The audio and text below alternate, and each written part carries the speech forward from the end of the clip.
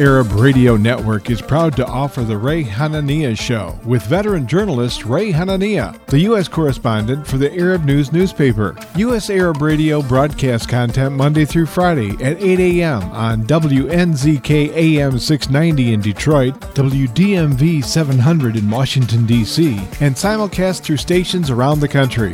Programs will rerun from 5 till 6 p.m. Visit us on Facebook at U.S. Arab Radio. And we're also streaming live on Facebook.com/Arab News. And good morning, everybody. This is Ray Hanania and the Ray Hanania Radio Show. It's Wednesday, July 7, 2021 at 8 a.m. Eastern Time. And good. There's that echo's gone, I think. All right. Yeah. All right, Mike. Thanks, buddy. We're going to be doing a show in a few minutes here. Let me just get everything set up. Hang on one second. There we go. This morning, we're going to look at the terrible tragedy of the massive flooding that hit homes on Saturday, June 26th in the Dearborn region, damaging and destroying thousands of homes on the east side of Dearborn and the region. We have activist Imad Hamad, who is the executive director of the American Human Rights Council, whose home was completely destroyed. He's going to share his story. And we've invited the Dearborn City Council President, Susan DeBaha, to join us. President DeBaha held a community forum last night to help homeowners in the city of Dearborn, where the population is more than 40% Arab American. The flooding issue has become a major political issue in the upcoming battle for mayor in Dearborn to succeed Dearborn Mayor John B. O'Reilly, who announced he's retiring. That primary election is August 3rd, and already some 8 candidates have announced their intentions to run to succeed O'Reilly, many of them Arab Americans. We'll look at that election battle also next week in a bigger detail on July 14th here on the radio show. Later, at the bottom of the hour in segment 2, we're going to discuss the UAE agreement with Israel. We have former U.S. Ambassador to the United Arab Emirates, John Rakolta Jr., with us. He served as the U.S. Ambassador from 2019 until the end of 2020 and was at the forefront of the negotiations. So we'll do that right at the bottom of the hour. And but right now, we're going to take a quick break here at the Ray Hanania Show, brought to you by Arab News at arabnews.com on the U.S. Arab Radio Network. And when we come back, we'll talk to Imad Hamad. I'm Ray Hanania. We'll be right back right after these messages. ArabNews.com, bringing you breaking news from across the Middle East and the latest on Arabs in America. Get inside the latest headlines with expert analysis and insights at ArabNews.com. Join over 5 million Facebook fans and over 10 million monthly readers. ArabNews.com, news that matters to you. While we've been staying safe at home, scientists have been on a journey. The destination, a COVID-19 vaccine. This journey began decades ago with research into other coronaviruses. Scientists built from there with months of research and development, cooperation with other experts worldwide, and clinical trials on tens of thousands of volunteers of diverse race, age, and health status. They arrived at a safe, effective vaccine, and hundreds of thousands in Michigan have already been vaccinated. But the next step is ours. We need to get the vaccine when we can. Keep wearing masks correctly and taking precautions until we reach our destination, freedom from COVID-19 and getting back to the lives we love. Discover the facts for yourself at michigan.gov/COVID vaccine. A message from the Michigan Department of Health and Human Services. اللجنة الأمريكية العربية والإسلامية للعمل السياسي أمباك تدعوكم للمشاركة في الانتخابات التمهيدية في 3 أغسطس في ولاية ميشيغان. انتخبوا المرشحين الذين تدعمهم أمباك في انتخابات مدينة ديربون: سوزان دباجة لعمدة مدينة ديربون، ومرشحي المجلس البلدي لمدينة ديربون كمال القادري، سعيد العواضي، خضر فرحات، مايك سرعيني، لسام لقمان، ليزلي هربك وخليل عثمان. للاطلاع على بقية المرشحين المدعومين من أمباك تفضلوا بزيارة أمباك michigan.org. صوتوا بنعم للمقترح الأول والذي يقضي بإعادة النظر في دستور المدينة. صوتوا بالبريدة وشخصيا في مقر البلدية من الآن وحتى موعد يوم الانتخابات في 3 أغسطس. انتخب وشجع أصدقائك على الانتخاب. صوتنا قوتنا مستقبلنا ويصنع الفارق. هذا الإعلان مدفوع من قبل اللجنة الأمريكية العربية والإسلامية للعمل السياسي أمباك. Ziyad brand. Quality products from our family to yours. Ziyad Brothers Importing offers the finest quality products, including brands like Sultan, Kraft, Nestle, Hook, Rico Picon, Donna, and many more. Ask your retailer to carry these fine products because you deserve the very best. For more information, visit our website at www.ziyad.com. That's www.ziyad.com. Ziyad, quality products from our family to yours.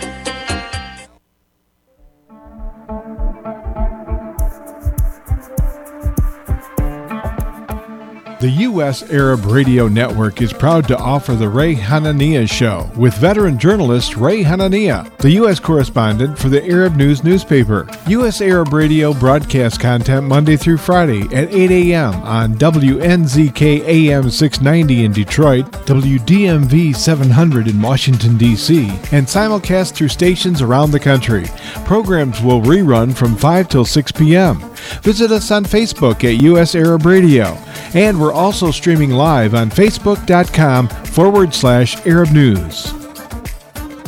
Yeah, and it's great to remind everybody that we're going to rebroadcast this program as we always do every week at 5 p.m. in Detroit on WNZK AM 690. If you miss it or you can't stay for the whole program, we got Imad Hamad, who is the executive director of the American Human Rights Council that works with prisoners, the AHRC, helping them address their needs.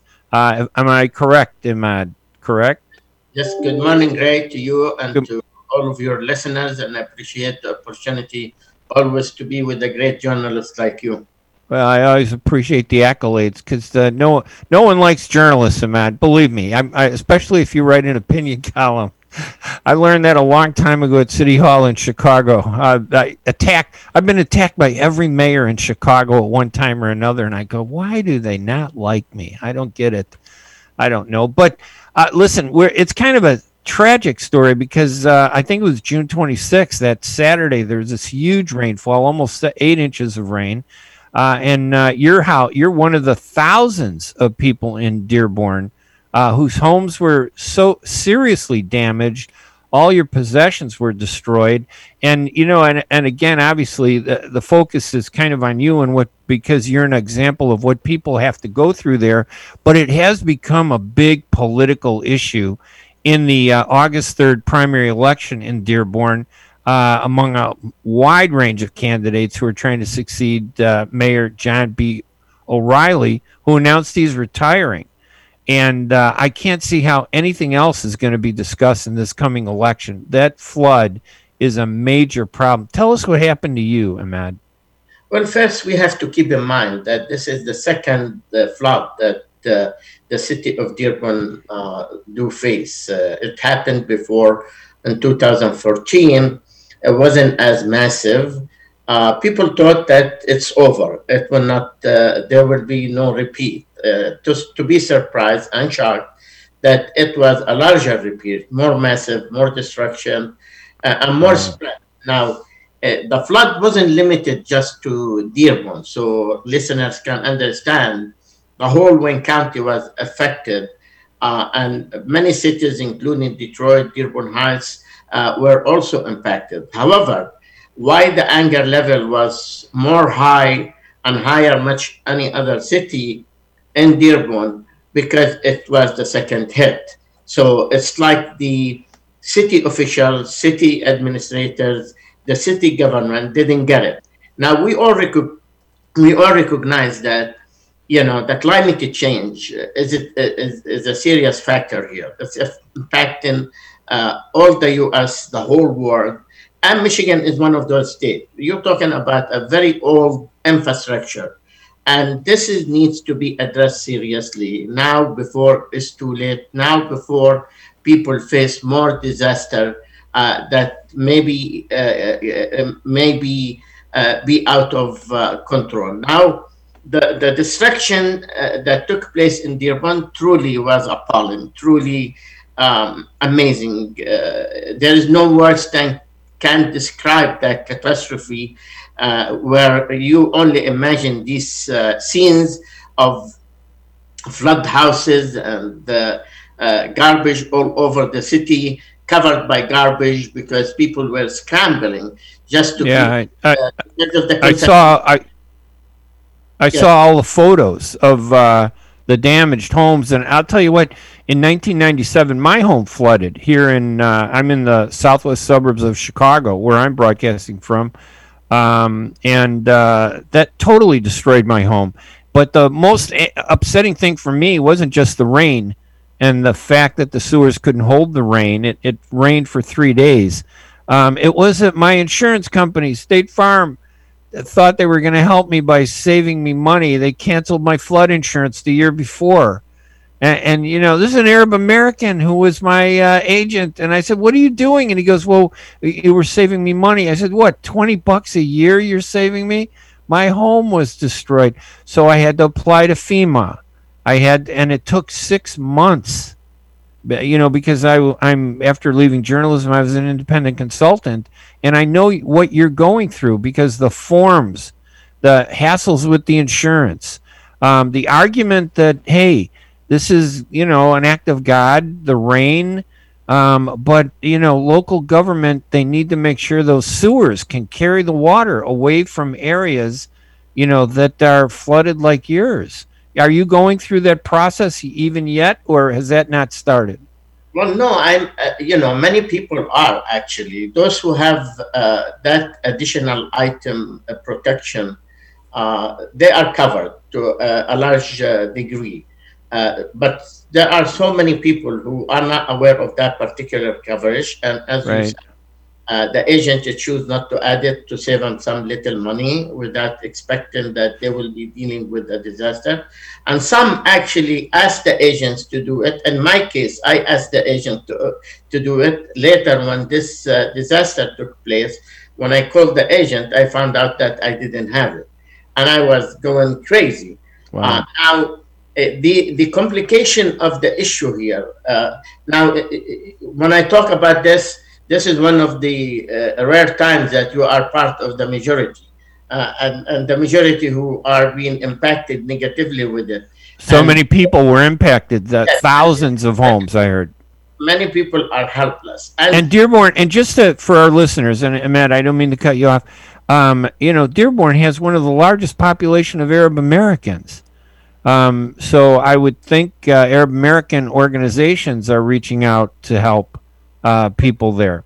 The help is going to be very limited beyond the cleaning kits, beyond the volunteering to help people remove their possessions from the houses, helping with basic things. There is nothing to be done beyond that. You're talking about a great financial loss. People need to have to do major repairs in the houses, replacements of appliances, electronics, etc. Keep in mind that people are used to utilize the basement of the house more than any other area in Dearborn in particular.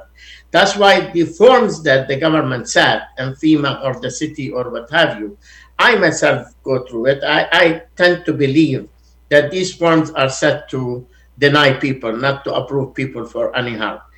They are complicated to fill out, too technical, and they strip you. They ask every detail, every dot in the book, that sometimes you wonder what the relevancy of it to the application, to the disaster, to the destruction you have.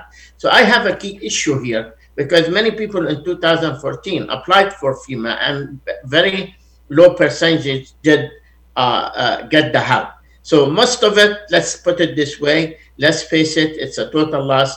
I'm being scrambling for a week, just trying to clean, just trying to repair what I can.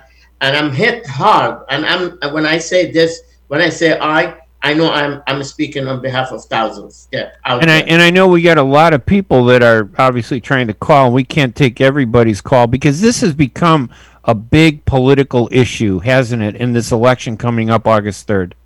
True. And I think this is where I think the key challenge here. Nobody, we have to look at it as this. This is a collective responsibility. The local government, the county government, the state government must be held accountable. And that's why, people, and we did too, ask for an independent, transparent investigation, a thorough evaluation, what happened, why it did happen again, etc., etc. So the investigation is one. Second, unfortunately, because we're going through a primary elections and it's a heated competition on the mayoral bid in particular, I think many people within these camps, political camps, use this to target a single candidate and trying to put a blame on her because simply she was the president of the city council. Yeah, that would be Suzanne DeBaha, who I think is a pretty good leader. She was president of the Dearborn City Council, and she's one of the many candidates.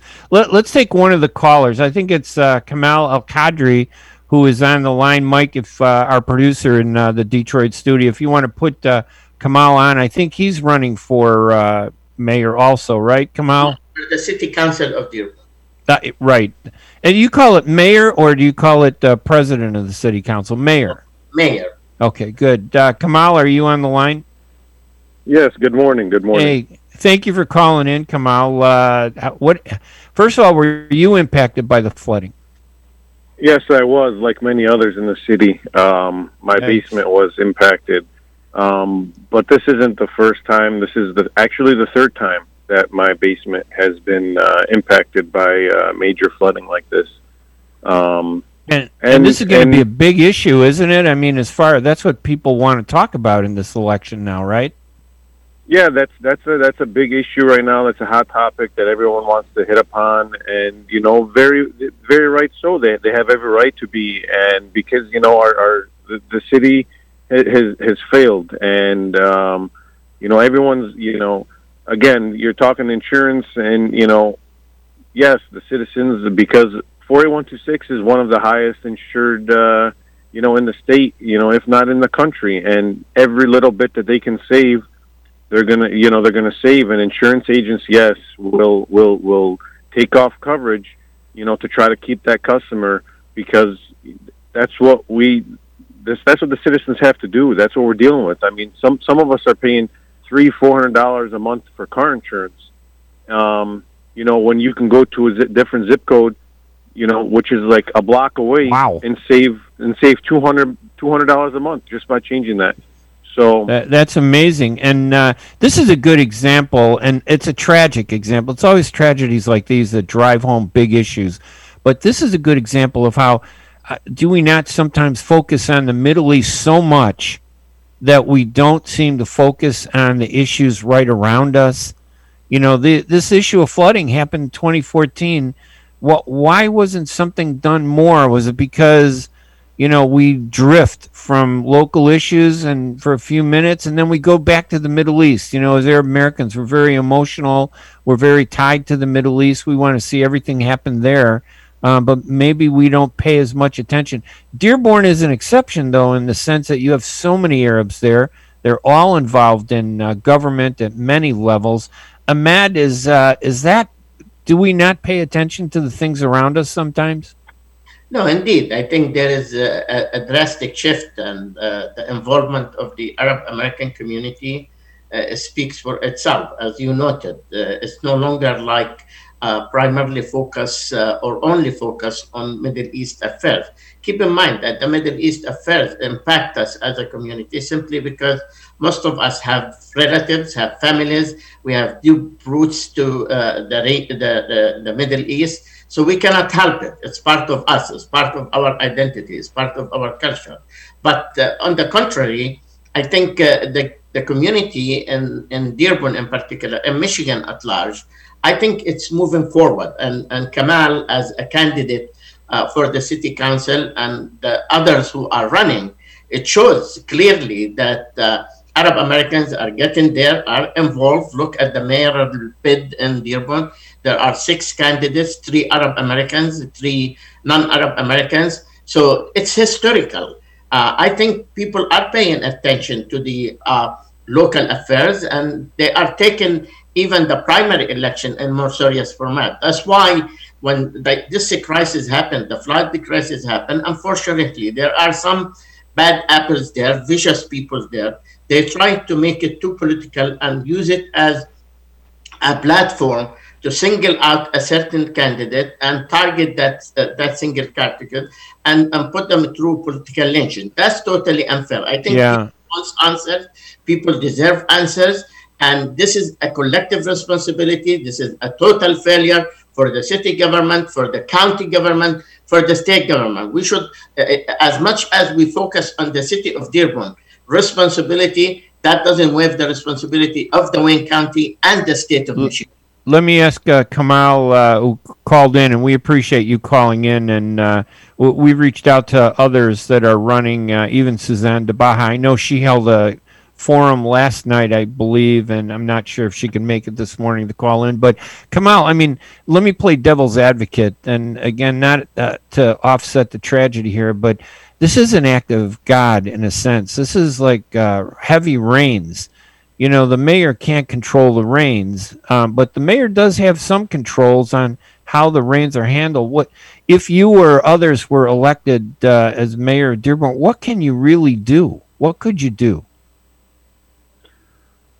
Well, it is an act of God. However, I mean, we need to plan for these things. I mean, your health is has to do with your, but you still go to the doctor and you do regular checkups and you take care of, your health.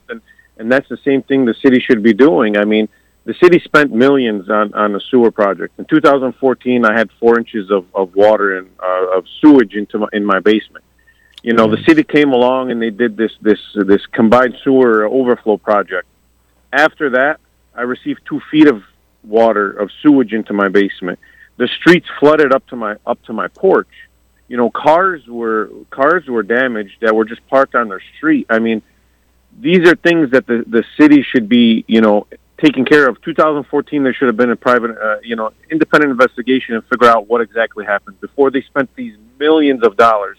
I'm responsible for a multi-million-dollar budget, and if I do any capital improvements, I'm not just going to, let me just do this, let me do that. I'm going to get it. I'm going to get a third party. I'm going to get somebody to say, okay, this is what you should do.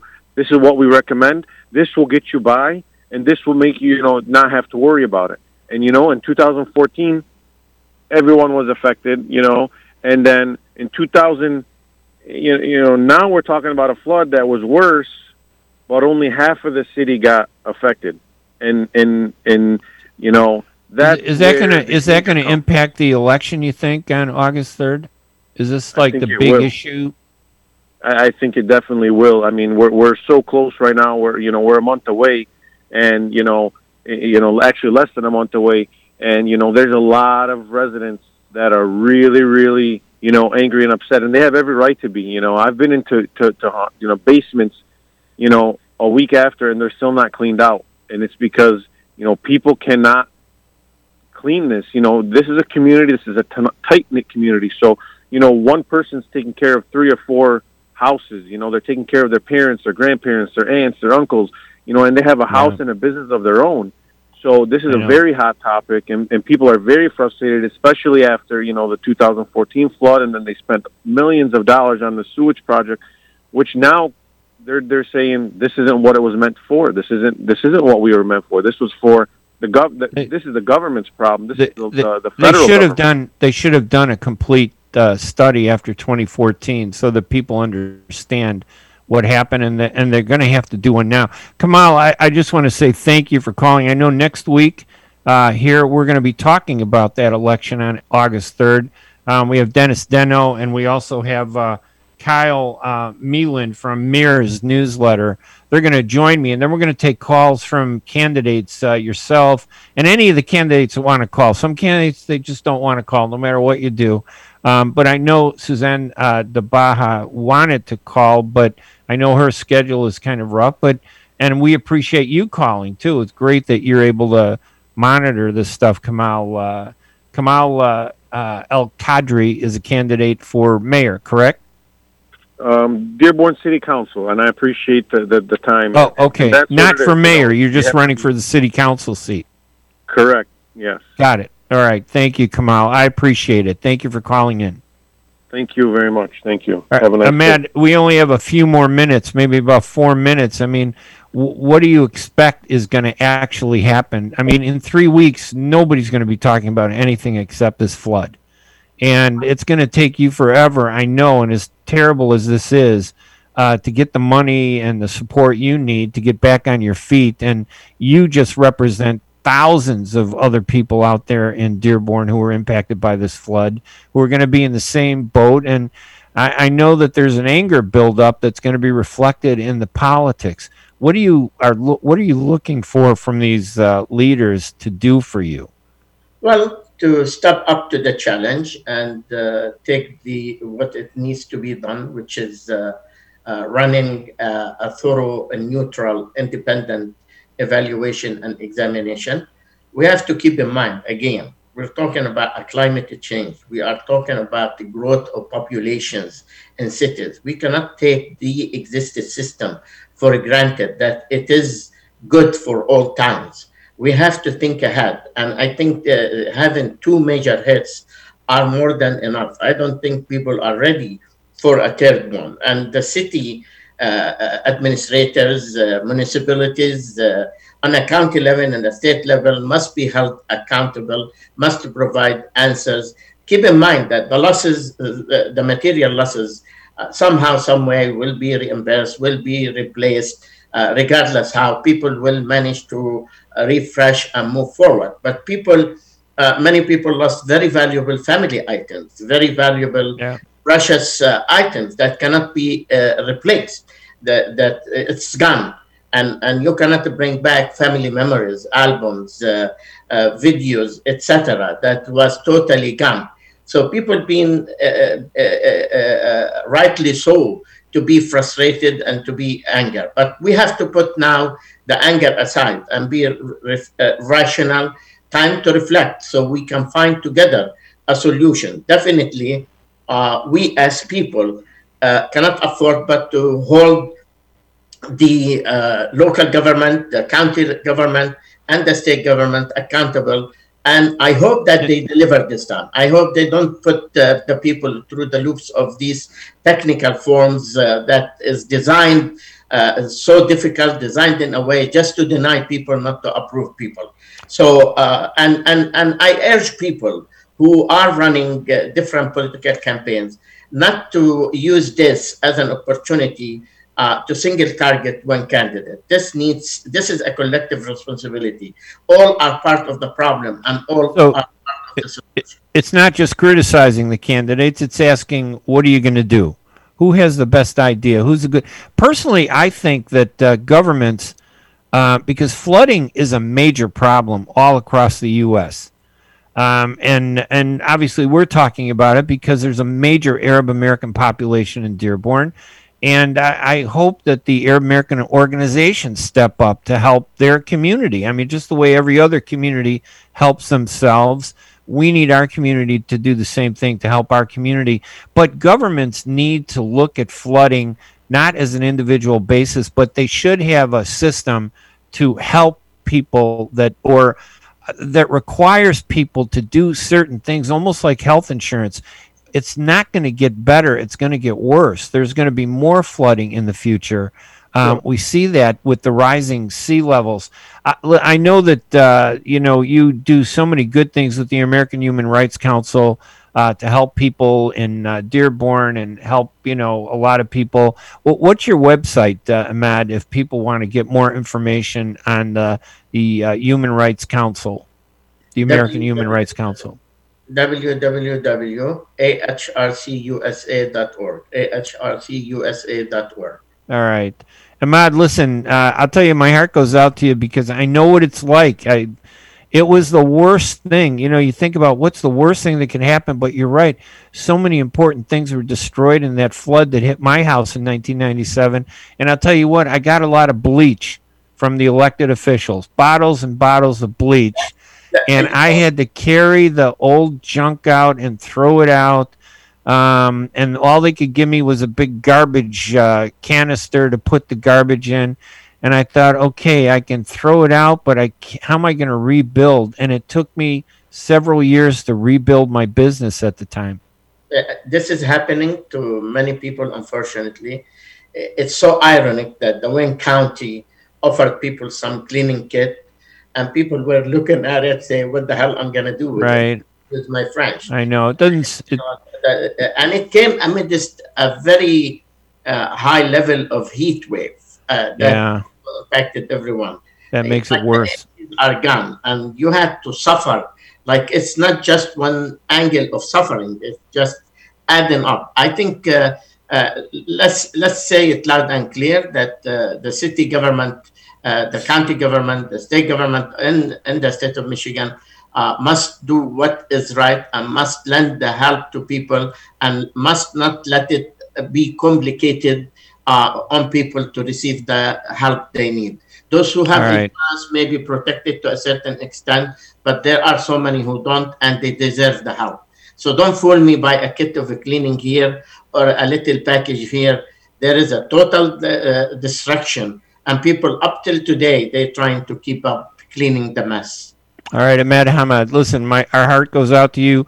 I wish you the best, and I hope that the community supports you and the others that are out there whose homes are damaged by that flooding out there. And so we wish you the best. Ahmed Hamad, the Executive Director of the American Human Rights Council, joining us, one of the victims of the big flood that hit Dearborn on June 26th, that Saturday, and got worse over the next few days afterwards. Ahmed, thank you for joining us this morning, and also shout out to Kamal Al-Qadri for calling in. He's a candidate for the city council in Dearborn, and next week, as a reminder, we're going to bring on some political consultants. We're going to talk about the impact of this issue on the Dearborn elections and the organizational and activism of the Arab American community out there in Dearborn. Ahmad, you have a great day. Thank you so much for joining us.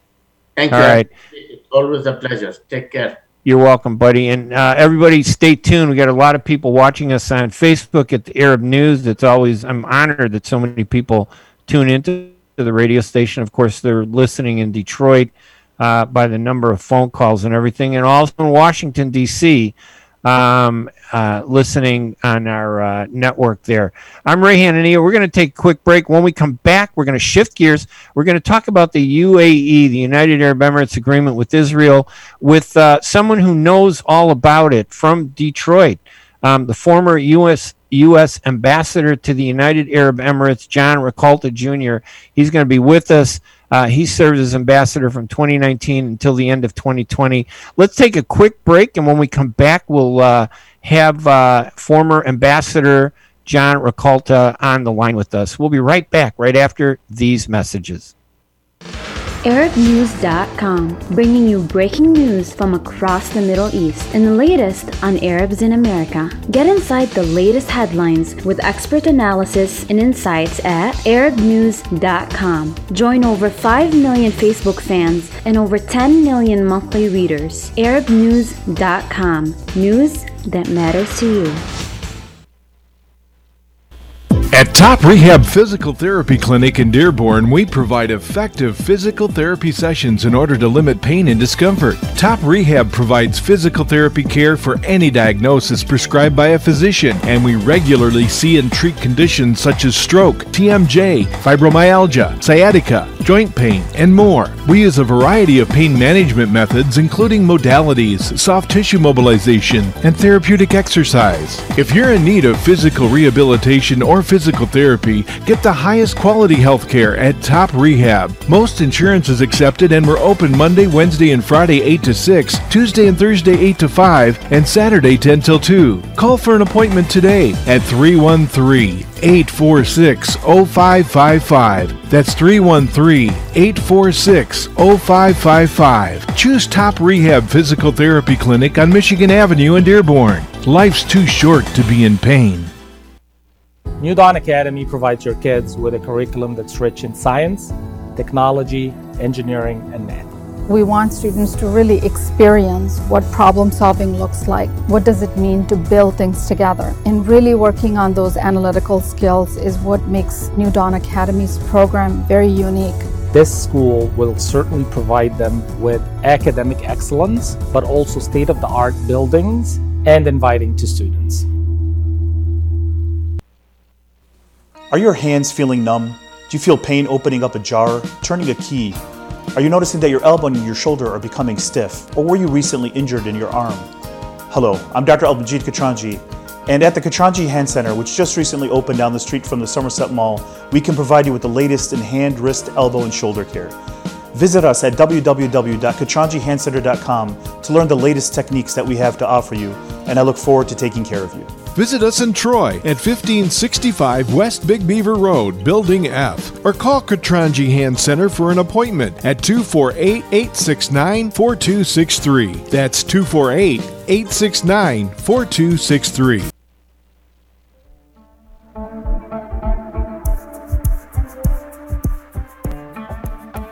The U.S. Arab Radio Network is proud to offer the Ray Hanania Show with veteran journalist Ray Hanania, the U.S. correspondent for the Arab News newspaper. U.S. Arab Radio broadcasts content Monday through Friday at 8 a.m. on WNZK AM 690 in Detroit, WDMV 700 in Washington, D.C., and simulcast through stations around the country.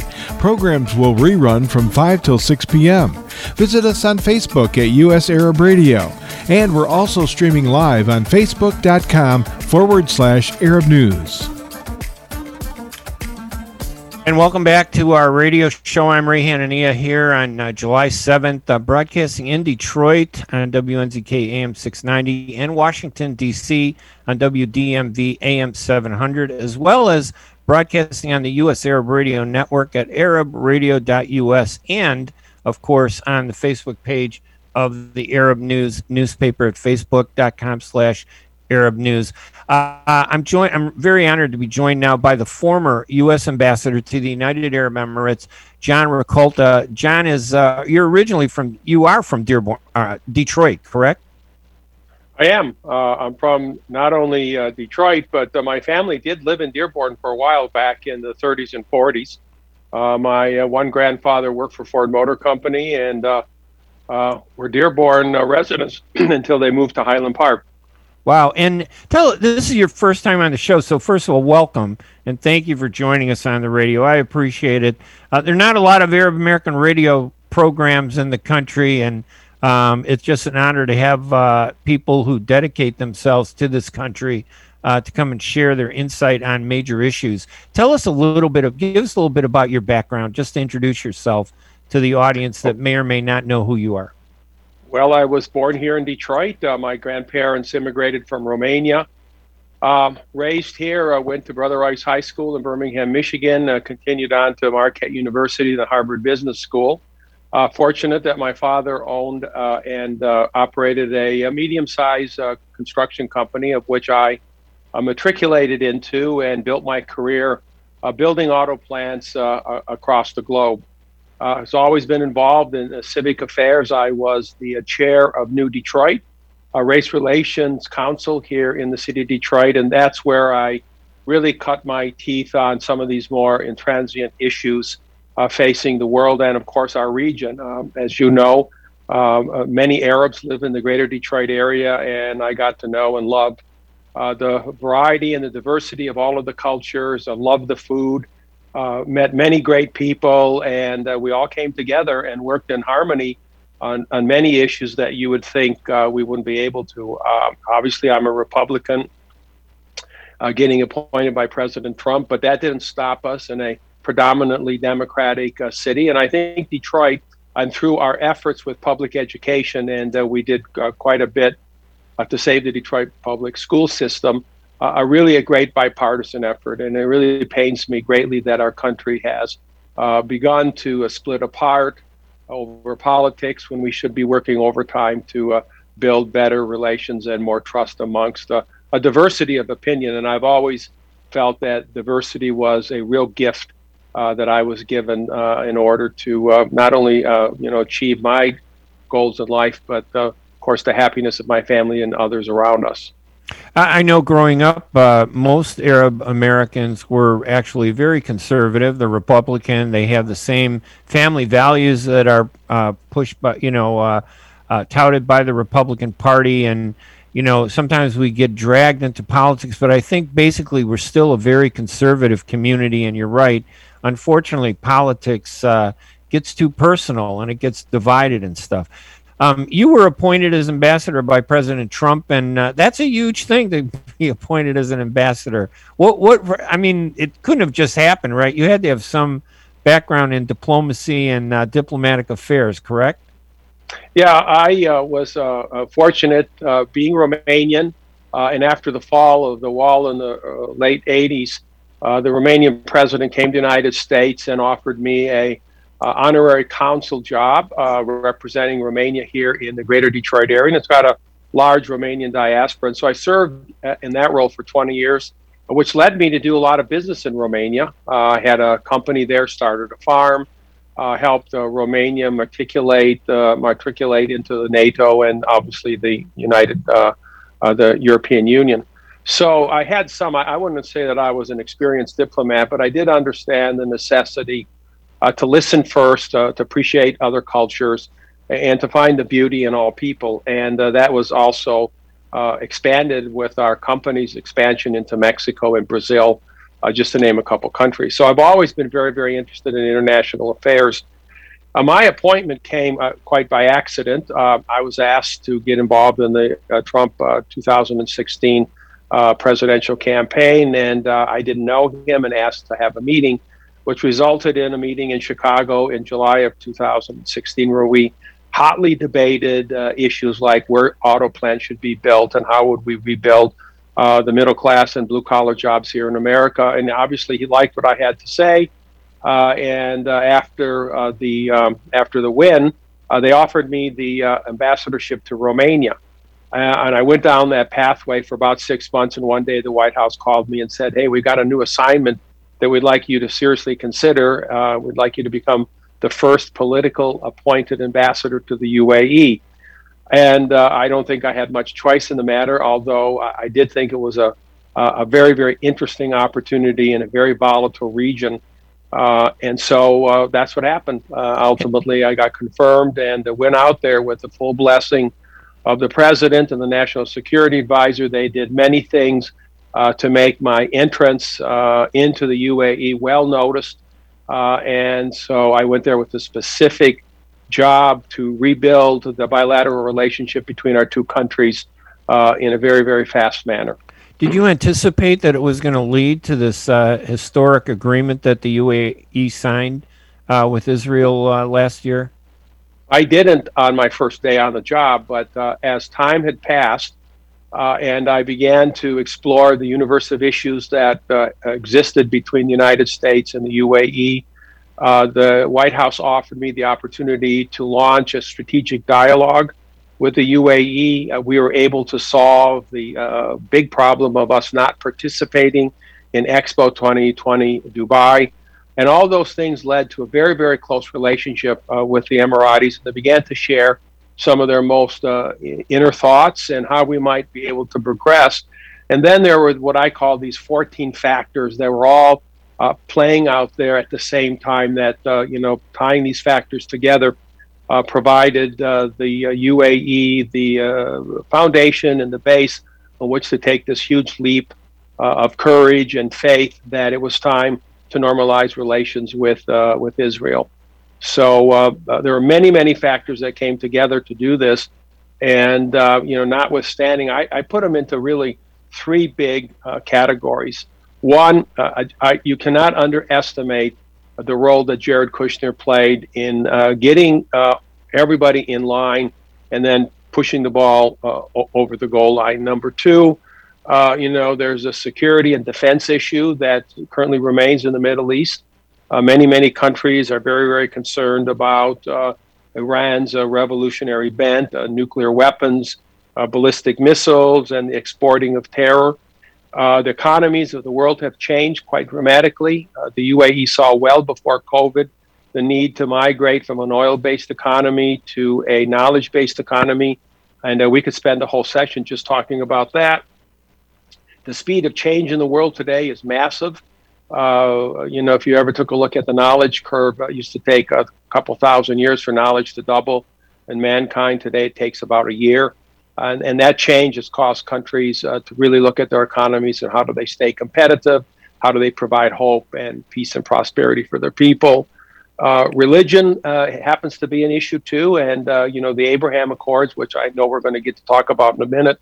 They're all three. Father is Abraham. All share basically the same values. Why are we fighting and arguing so much when we're really so close to one another? Annexation is a big problem that the UAE hoped to stop, if not temporarily, not permanently, at least temporarily, until we could get more parties to the table. And then finally, we have to sit down and negotiate. I mean, that's the bottom line in all of this. War is too expensive. It's too devastating. Obviously it harms and kills far too many people. And the only alternative to war is through dialogue, negotiations, and obviously reaching a settlement. So all these things came together. There are many, many more, but I know you have a lot of questions, so I'll stop there and see where this takes okay. us. Listen, the one good thing of being a reporter is talking to someone who understands the news system and isn't hesitant to help fill that gap of what the public wants to hear. I guess the first question I have is, having been involved with the UAE and having been a diplomat, I think that makes it such a different thing than being a political. You were a political appointee, but you have all the diplomatic bases behind you, and you're familiar with the UAE and the Arab American community. When you got there, when they moved forward with their agreement with Israel, did you see if there was some priority? Did they have I know you mentioned a number of things that they were looking at, but was there something really important to them that they felt they needed to do this? Or was it just the broad range as you outlined?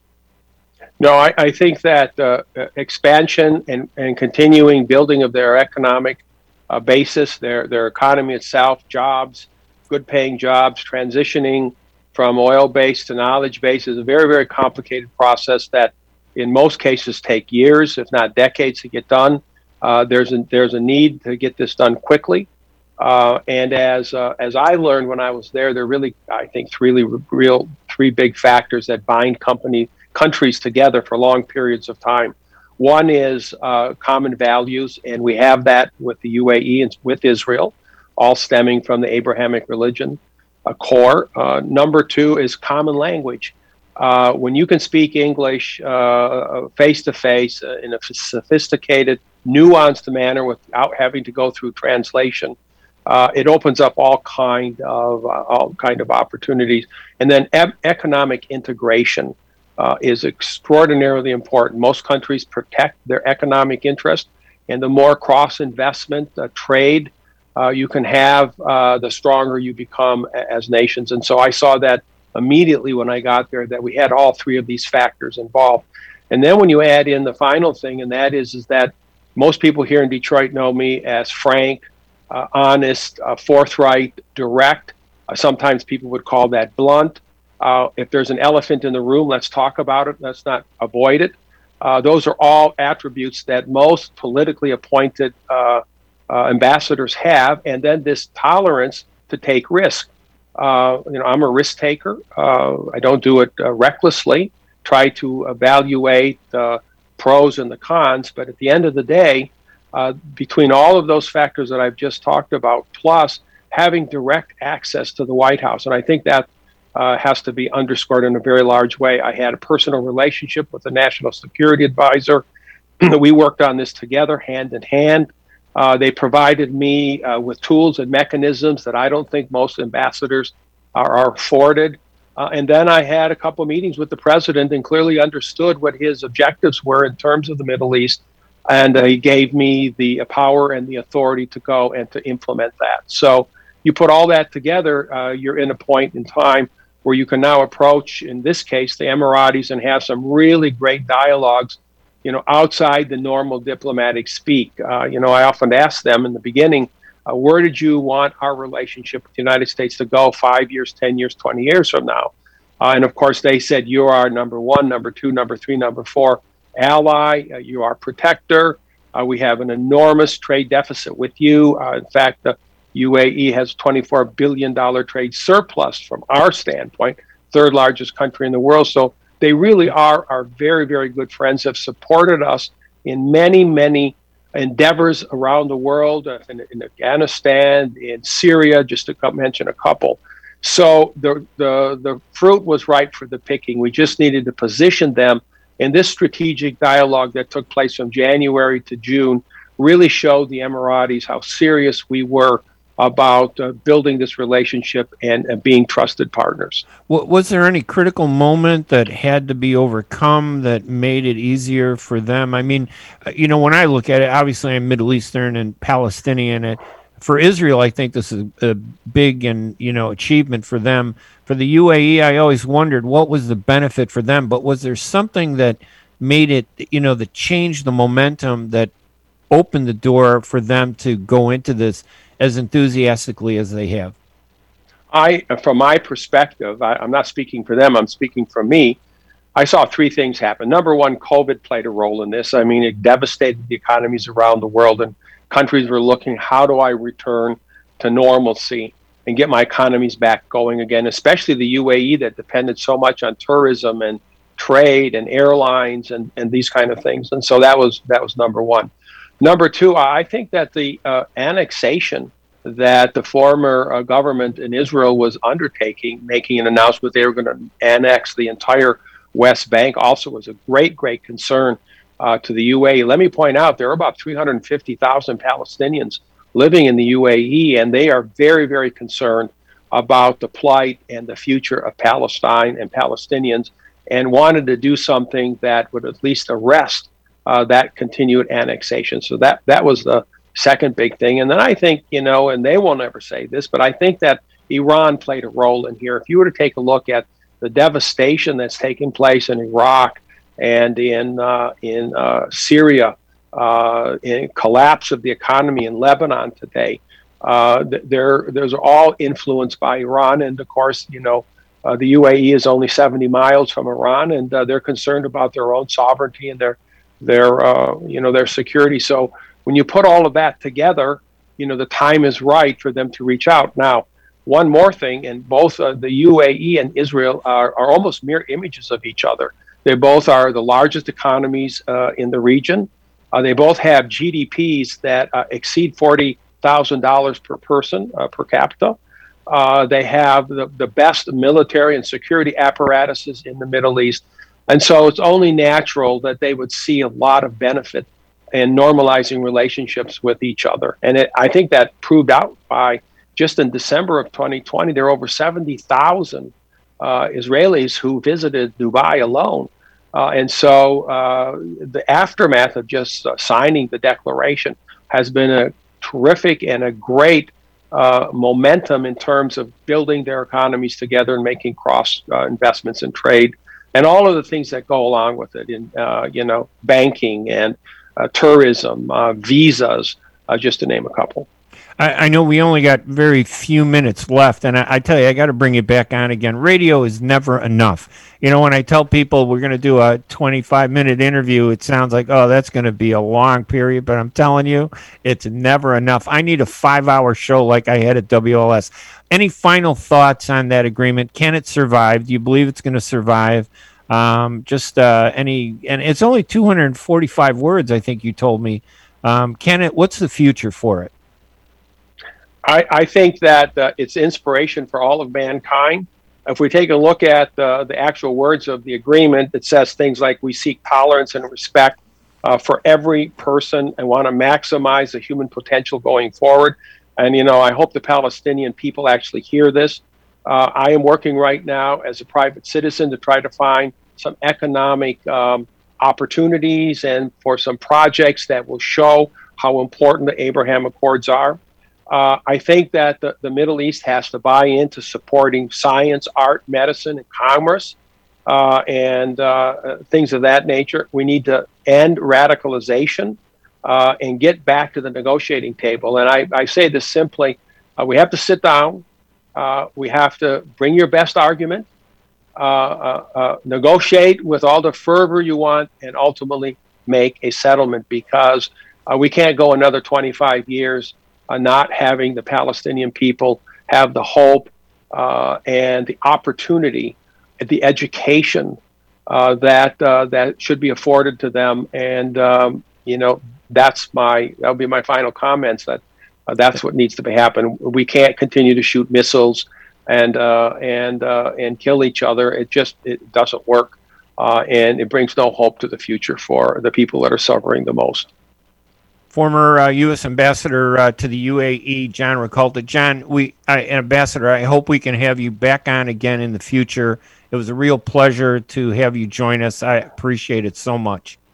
Great. Thank you for having me, and we'll look forward to hearing from you soon. Thank you very much. I'm Ray Hanania. We're going to take our final break here. And again, thank everybody for calling in, for watching. We're going to be right back for just a quick out right after these messages.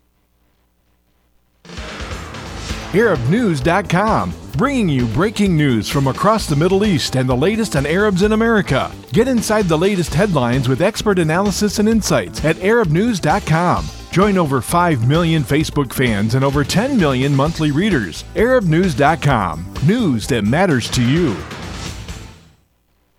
Get ready for an amazing experience at Ishtar Restaurant on 15 Mile Road in Sterling Heights. Enjoy excellent hospitality from owners Ali Al-Baghdadi and Fatty Bonham, serving the best in Mediterranean food. Try Chef Ali Al-Baghdadi's famous shawarma, the best Iraqi grills and food, and the best Arabic and international dishes. Dine in our authentic atmosphere or take out. Call 586-698-2585 or check us out on Facebook. Ishtar Restaurant practices all CDC guidelines and is open every day 11 a.m. to 10 p.m. Have an amazing experience today at Ishtar Restaurant, 3625 15 Mile Road, Sterling Heights. Life is a nonprofit charity that's provided humanitarian aid and development to people and communities for over 25 years, regardless of race, color, religion, or cultural background. When disaster occurs here or around the world, Life for Relief and Development rushes in to provide food, medical aid, and shelter to those in need. Please help improve these efforts. Make your tax-deductible donation to Life now at lifeusa.org or call 248-424-7493. Enjoy the first Syrian-style cuisine in Michigan. At Damas Cuisine and Catering, you'll find a wide selection of Syrian foods and sweets in our menu, like frikeh, hoisin, grape leaves with steak, mishawi platter, hot mahashi, char-grilled kebab, shawarma, and much more. Get super fast delivery from Damas Cuisine and Catering right to your door. Order online at damascuisine.com/menu and track your order live. Damas Cuisine and Catering, 28841 Orchard Lake Road in Farmington Hills. Call 248-987-4985. And we will want to just say thank you. Thanks to Mike in the studio, Hernan in Washington, D.C. I'm Ray Hanania. We're going to be back next Wednesday at 8 a.m. Right here at WNZK and WDMV, and also Arab News on Facebook. I'm Ray Hanania. Have a great week. We'll talk to you again, everybody. Bye-bye.